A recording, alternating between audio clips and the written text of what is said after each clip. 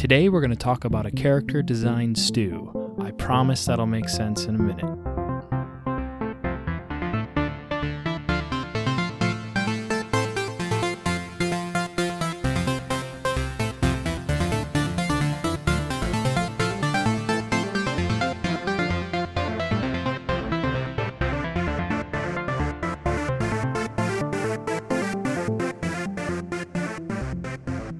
Hey everyone, I hope you are doing well. Welcome to the 29th episode of the Game Dev Field Guide. I am your host, Zachavelli. You can find me on Twitter and Instagram at _Zachavelli_. You can find me on Twitch for the occasional Game Dev live stream. My Twitch channel is Zachavelli_. We have an open community Discord where we do the Game Dev Challenge, and we just talk about the craft of game dev in general. The open invite link is in the show notes. This is also where we do the Game Dev Field Guide monthly game jam. We are on month number 3. The theme is sequel, and by the time this episode comes out, we'll be about a week away from the deadline, so there will be some games to play coming up here at the end of the month. Lastly, I just want to mention the Patreon. We just passed our 1-year anniversary, I think 1 episode ago, and I went ahead and started a Patreon for the show. If you're looking for a way to directly support the show and get some extra other stuff like being able to vote on episode topics, check out the Patreon link in the show notes. With that, let's jump over to the Game Dev Challenge. Last episode's Game Dev Challenge was identify juice techniques that were used to make one of your favorite games have a good game feel. Remember, last episode was about game feel, and we talked about how you can use juice, which are just like little techniques and little tricks that really improve the overall game feel of your games. And we talked about there's like tons and tons of different kinds of forms of juice. And yeah, you guys really took to this one. We got a ton of submissions. So yeah, this one was really cool because there was a lot of examples. And we actually had a 3-way tie for the winner of the Game Dev Challenge. That would be between Lox the Thief, Rich Q, and Sad Ghost. I'll see if I can quickly sum up each of their posts so we don't take too long here. Lox the Thief's example of juice was from The Legend of Zelda Wind Waker. Lox says, whenever you hit an enemy in combat, the sound effects merges with a bit into the music. It's not just an impact sound, but a rhythmic effect to the combat. And this is where we get kind of into the like meta idea of juice and how game music can be a form of juice, even though game music is really its own thing. But yeah, I know what Lox is talking about here as far as the rhythmic kind of musical impact sound in The Legend of Zelda Wind Waker. It very much fits its sort of cartoony style. And if you remember from last episode, I thought maybe I should do a segment on the show where we just talk about a different technique of juice, like every time, and just kind of look at some stuff. And definitely sort of the rhythmical music hit effects that kind of blend right there. That'll definitely be a juice topic that we talk about in the future. Rich Q's example was from the game Oxenfree. It's kind of like if there was like a psychology or maybe association category of juice. In the game Oxenfree, you carry a radio that you tune to different frequencies.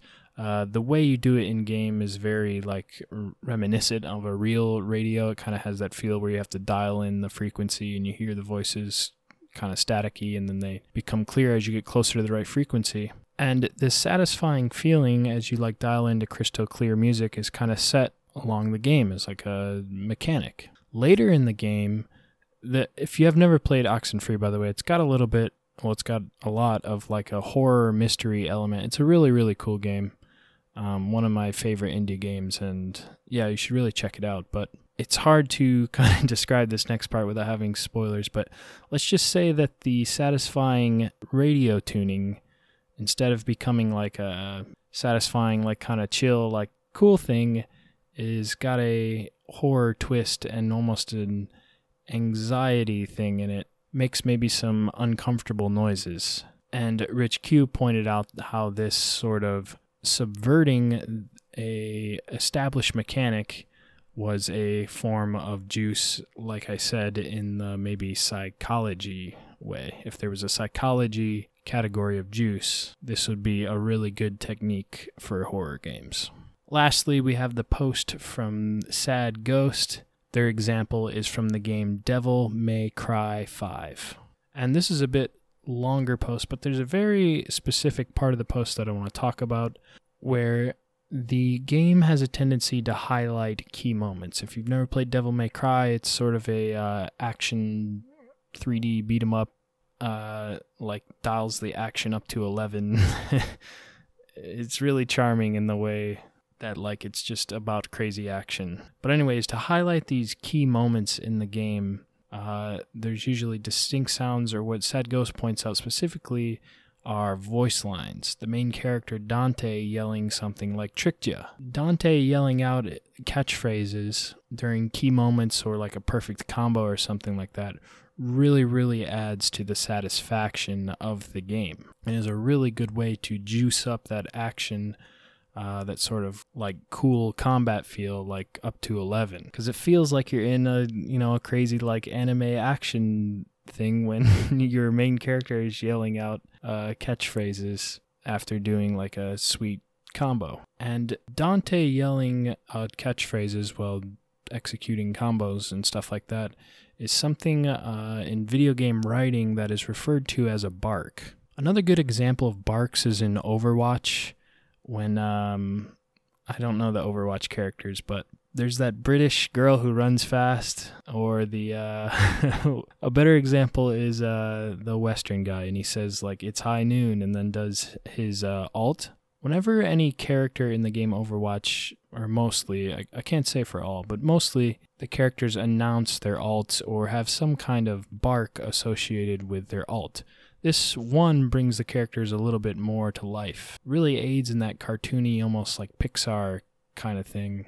And yeah, just gives a little bit more life to the character, thus juicing it sort of narratively. But also, in the case of that high noon alt, it announces the intention of a player to use the alt, which kind of has like a gameplay twist on it, right? Because if you hear someone, God, what is his name? If you hear the Western guy say it's high noon, then you know you better take cover because he's about to do his quick draw alt. Barks are definitely, in my opinion, a category of juice, and for the future juice segment, it's definitely one I'm going to talk about someday.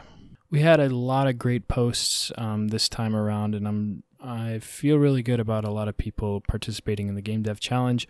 I think it's one of the best ways to kind of, I don't know, just take like 15 minutes and kind of do like a mental puzzle and get better at game dev at the same time. So thank you for everyone's posts. I'm sorry I couldn't get to them all, but there were some good ones in there. So I would encourage everyone to go check them out. I would also encourage you to participate in this episode's Game Dev Challenge. For this episode's Game Dev Challenge, I would like you to design a 2D character sprite using only a silhouette. And maybe you could add a note too about the themes or gameplay related to the character. But as far as the art itself, I want to see only the silhouette. We're going to talk about silhouettes later, but in case you don't make it to that part of the episode, or just don't know what a silhouette is, it's basically the outline of the character, and then everything else is filled in black. You think about it as like a perfect shadow. So yeah, take some time, make a silhouette, and submit it to the Game Dev Challenge channel on the Discord. With that, let's jump over to the body of the episode. Today's episode is about character design. Character design to me is one of those things that works like a stew. I told you in the intro that was going to make sense. And it's a weird metaphor, but just hear me out for a second. When I was first writing this episode, I thought it would be like an art-specific episode.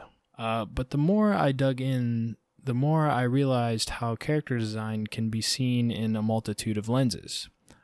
Whether it be a game design, the narrative design, you could also look at the musical design or look at character design from a musical lens, rather. So I really think all of these different lenses and influences work kind of like ingredients in a stew. That meaning that they sort of all work together and converge so that eventually the character design is really a mashup of all of these things. And I think the end product is often greater than the sum of its parts.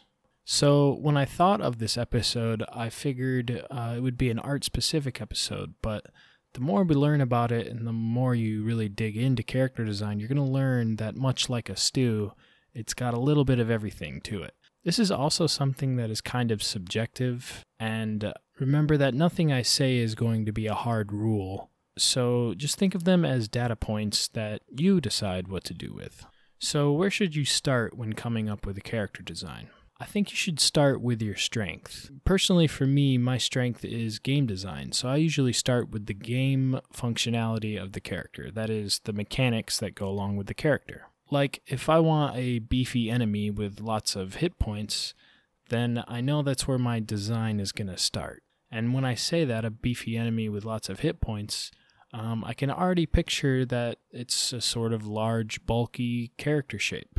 If writing was your strength, maybe you start with the personality of the character, how they talk, how they act. If art is your strength, maybe you start with a specific shape or motif. You will see as we go on that each one of these things start to shape each other, and it starts to make like the stew we talked about. It really just depends where you start at the starting point, or what you pick as your strength to be the starting point, rather. Like, let's go back to my example where I want to start from a game design standpoint with a high hit point enemy. Well, then, like I said, a high hit point enemy to me just comes up with a shape in my mind of kind of a more bulky character. And you can see already how the game design starts to influence the art design. And then with a rough, bulky shape and the game design idea, maybe we start to shape a narrative around the character. Maybe what they sound like, how they move. And this just goes on and so forth. And you can see how your starting point kind of goes out and influences the other parts of the character design, which then influence the next parts of the character design. And pretty soon you'll have a fleshed out character, but you want to just make sure that your starting point is a solid foundation, and that's why I recommend you start with your strength. You could even apply the golden rule of game dev, or my golden rule of game dev, to this, which is to focus on a specific idea or feeling when shaping the character's ingredients. For instance, if I picked laziness as a feeling, I think that would go really well with a bulky, high HP character, and we start to have a more interesting and more defined character when I put laziness to it. You could totally change the feel, however, though, by simply focusing on a different feeling like playfulness.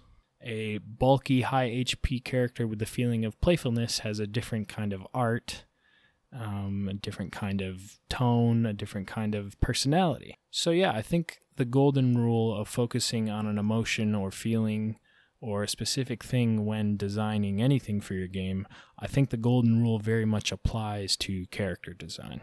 I also want to mention that each one of these ingredients could be like episodes in themselves, and we could really get into the weeds about all the different things. For instance, we could talk about narrative character design. A lot of that comes from what the character says and how they act. And so then we'd have to talk about writing and writing dialogue and writing character arcs. And then all of a sudden this episode becomes like a creative writing class. And if you've ever seen my grammar in the Discord, you know that I should not be giving advice on writing anything, really. If it's voice acted, then this becomes an entire other episode. It's an episode about character design, it's an episode about writing, it's an episode about acting.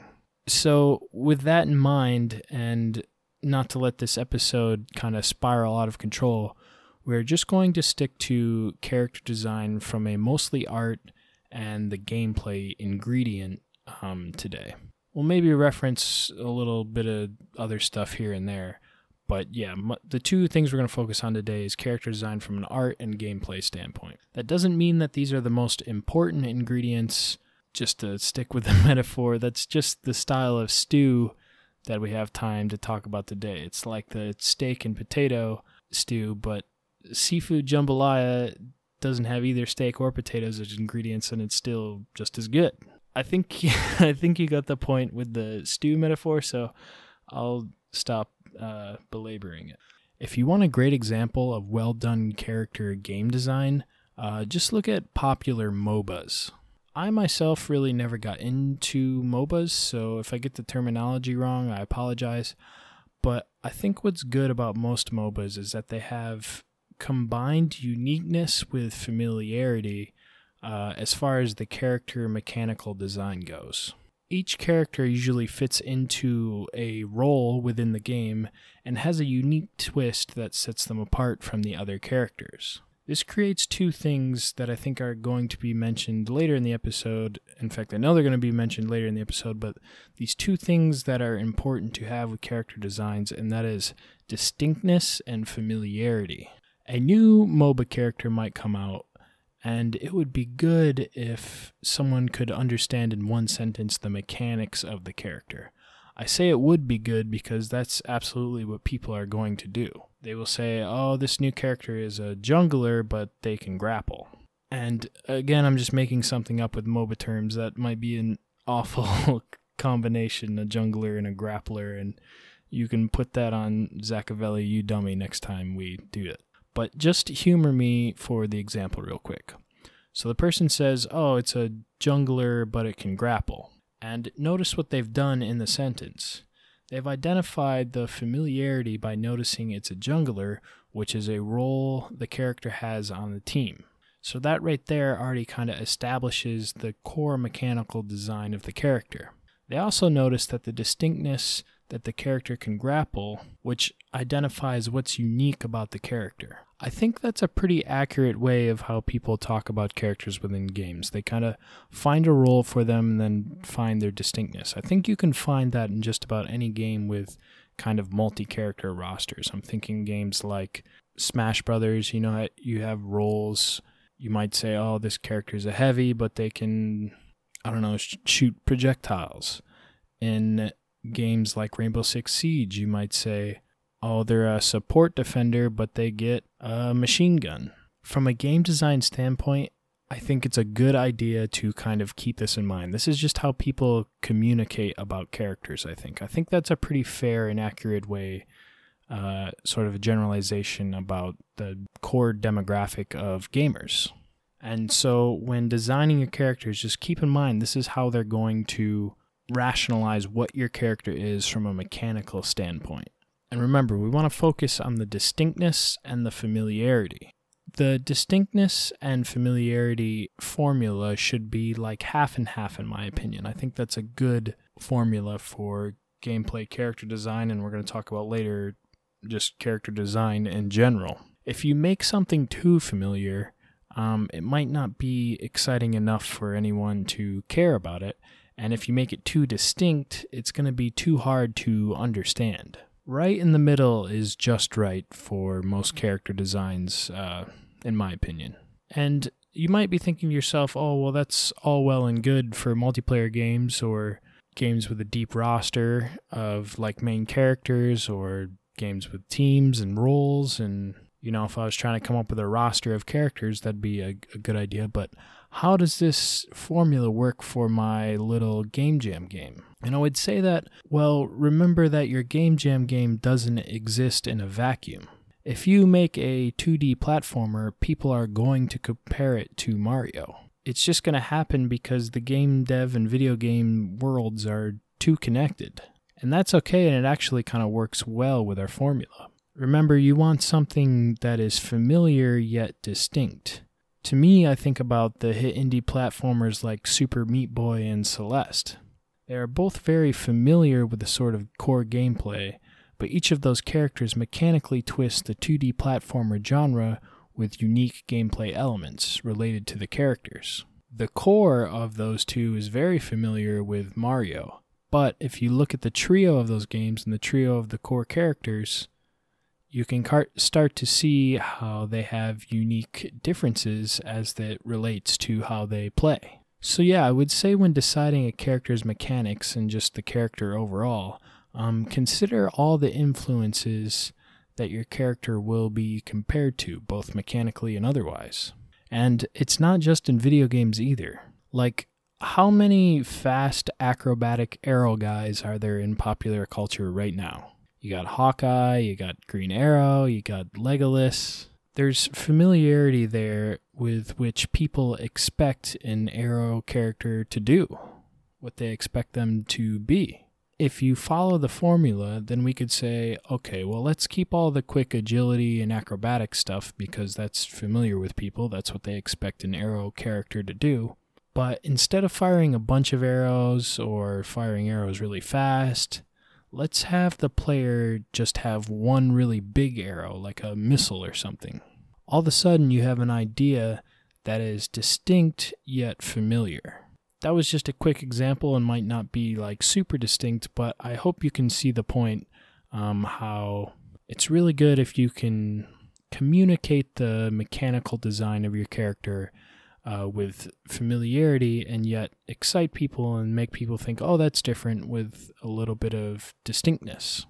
If you're interested in more character design sort of topics, from like the gameplay design standpoint, maybe go listen to the RPG class design or the multiplayer fundamentals episodes, as I think there are some good tidbits that kind of have the similar threads to this part of the episode. Next, let's talk about the artistic side of character design. This is something that is quite subjective, like most artistic endeavors, but I still think there are some key ideas, a sort of baseline idea rather, that would be worth it to understand and follow when it comes to making a video game character. And this is another one of those topics that could go super, super deep into the weeds, so I just want to get you a core baseline going, and then you can kind of take it from there into, whatever deep rabbit hole you want to go into. One of the most important things and a core idea when it comes to characters, especially main characters, is the silhouette of the character. The silhouette, if you don't know, is just imagine the outline of the character and then you filled everything in with black. In other words, it has no color, no depth. It's literally just the outline of the character completely filled in with black.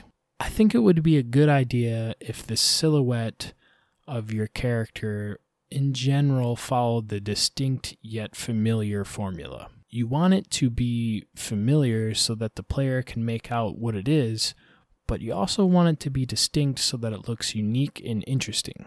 The silhouette is important because our brain recognizes shapes first. So you want to communicate a lot of information with the shape of the character and not necessarily the color or the shading. The color and the shading are important, but it's the silhouette that we recognize first. Classic example is Mickey Mouse. You don't have to see the colors or the kind of depth of the character. You know what Mickey Mouse is, you know who he looks like just by seeing the outline. All you need to do is see his head and the two ears, and you know who that is. You know who you're looking at. When you make a silhouette for a video game character, things that the player should be aware of should be definitely prominent in the silhouette, in my opinion.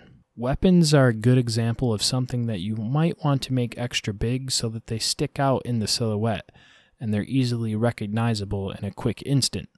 This is because you'll want the player, especially if you have like a fast-paced action game, you'll want the player to be able to recognize the weapons and maybe see their trajectory and speed and things like that. You're going to want them to be able to do that fast. And in order to do that fast, your character design has to have good readability. Readability is really important from a game design and just general user experience standpoint. And all it really means is how fast can the player read, I guess, what's going on just by looking at the character. Can the player tell that it's attacking? Can they tell the direction it's attacking? Can they tell the force with which it's attacking? Stuff like that is, in general, kind of referred to as the readability of the character. And remember, the brain recognizes the silhouette first, so the readability of the silhouette is like most important in my opinion. Sometimes you might come up with like a really cool and unique silhouette, but at the same time, the things that make it unique and cool also make it really complicated. Like if you had a character with 10 arms, I'm sure that would look really cool, but the readability, especially when you apply motion to each of the arms, the overall readability of the character would be really bad, I think. It's simply too complex of a silhouette. Instead, you might be able to fix this by, if you wanted a many-armed character, maybe you could only make like 4 of the arms stick out in the silhouette. and the rest be kind of inside the silhouette. By that I mean you have 4 sticking out of the body, and the rest are like in front of the body, maybe just by how you pose it. The rest are in front of the body so that they don't show up in the silhouette. This is a sort of compromise that I think allows for better readability, but also helps you keep the core idea of having a 10-armed character. This kind of practicality and sort of scope and perspective, and we're going to talk about here in a second the general work involved, having all this stuff in mind is really important when designing a character. This is especially true when you've decided to fill in the silhouette with actual color and details. The more details you will add will also mean that's more stuff that you'll have to animate when you put your character in motion. I talked about kind of keeping practicality of work in mind, keeping scope in mind. When you make a really detailed character, especially in like, let's say 2D pixel art, you got to understand that when you put that in motion, each of those details are going to be affected by the motion. Kind of depends on what the details are, but most of them will be affected by the motion. And so the more complex you make your character design, the more work and scope it's going to be to kind of animate the character and make it look good. Also, with a more complex character design from just a color and detail standpoint, you might also muddy up the overall readability, and you focus so hard on getting the readability of the silhouette right, you don't want to muddy it up with too much color or detail. More detail is not always better, and if you think about it, a lot of the most iconic character designs are actually very simplistic. I mean, Mario is literally just a dude with a mustache and overalls. Master Chief is a green soldier, like a super robot soldier, but still. Both of those are flagship iconic characters for their respective companies, and overall they have pretty simplistic designs. Those are another 2 really good examples, though, of silhouettes that are iconic and really stick out and are distinct. There is a lot more to consider from the artistic side of character design, and it's one of those things, like I said, that becomes a rabbit hole, and probably even something that I don't feel I am totally qualified to exhaustively cover. But I think if you focus on designing a familiar, distinct, and detail-balanced character, you will be off to a great start. So with that, I'm just going to go back over a lot of the things we talked about. Remember to think of character design like a stew. There are many angles you can approach it from, and they all influence and meld together to become the character. Because of this, when starting out, I think you should approach it from the direction you feel strongest in. Remember the golden rule of capturing a feeling and use it to help guide your character designs. When coming up with a design, I like the 1/2 familiar, 1/2 distinct formula. This can be applied to all aspects of character, but a huge part of it will be the actual game design. It's important for the player to have a sense of the character's purpose mechanically, and I think if you stick to the 1/2 distinct, 1/2 familiar rule, a player will be able to understand the mechanics in a sentence or 2. Remember, they're going to probably do something like identify its role and then say what's unique about it. If it's a single-player game or a small indie game or one of your Game Jam games, they're going to say, oh, it's like Mario, but the character shoots a grappling hook instead of jumps. From the artistic side, you really want to focus on the readability and silhouette of the character. The silhouette is another thing that does really well with the 1/2 familiar, 1/2 distinct formula. The readability of the silhouette is very important, and it's the first thing that the brain recognizes, the silhouette that is. So you want to make sure its readability can convey a lot of information. Make sure that important things that you want the character to focus on, like weapons, for instance, stick out of the overall character silhouette. When you go to add color and maybe more details, keep in mind the overhead associated and the practicality of actually animating the character. Make sure you don't muddy up the readability that you work so hard to get right with the silhouette by adding too much detail or too much color, and make sure that the details that you do add, you'll be able to animate them because you don't want to make like a lot of extra work for yourself. You don't want to make a character so complex with details that it will take you forever to animate it. Remember that some of the most iconic character designs are actually very simplistic. And so you don't have to go crazy with the detail or color either. It's actually a good thing to maybe have a little bit less. If you focus on designing a familiar, distinct, and detail-balanced character, I think you'll be off to a great start. After that, you can go learn about color theory, expression through animation, and stuff like that to really, take your character art to the next level. But I think it won't make a good video game character, in my opinion, if it doesn't have that core foundation of being distinct, familiar, and practical. With that, I'm going to end the episode. Remember, you can find me on Twitter and Instagram. That's @_Zackavelli_. I'm on Twitch streaming occasionally. That's Zackavelli_. Just one underscore at the end. That's confusing. I should probably change that.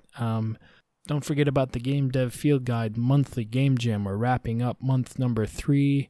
We should have some games coming out next week. And then if you want to join, April's game jam will also be starting up soon. So that's a really, really good way to get better at game dev. I would really encourage you to go try it out. And if you want to support the show directly, please consider contributing to the Patreon. There's a small handful of Patreons right now, so when they get to vote on an episode, their vote has a lot of power. They're just straight up picking what episode I do. So yeah, if you want to support the show and vote on episodes, definitely consider the Patreon. I'll leave the link in the show notes. With that, I'm going to sign off. I have been Zackavelli. Character Design Part 2 will be an episode solely dedicated to jiggle physics. So I can't wait to see you guys for that one.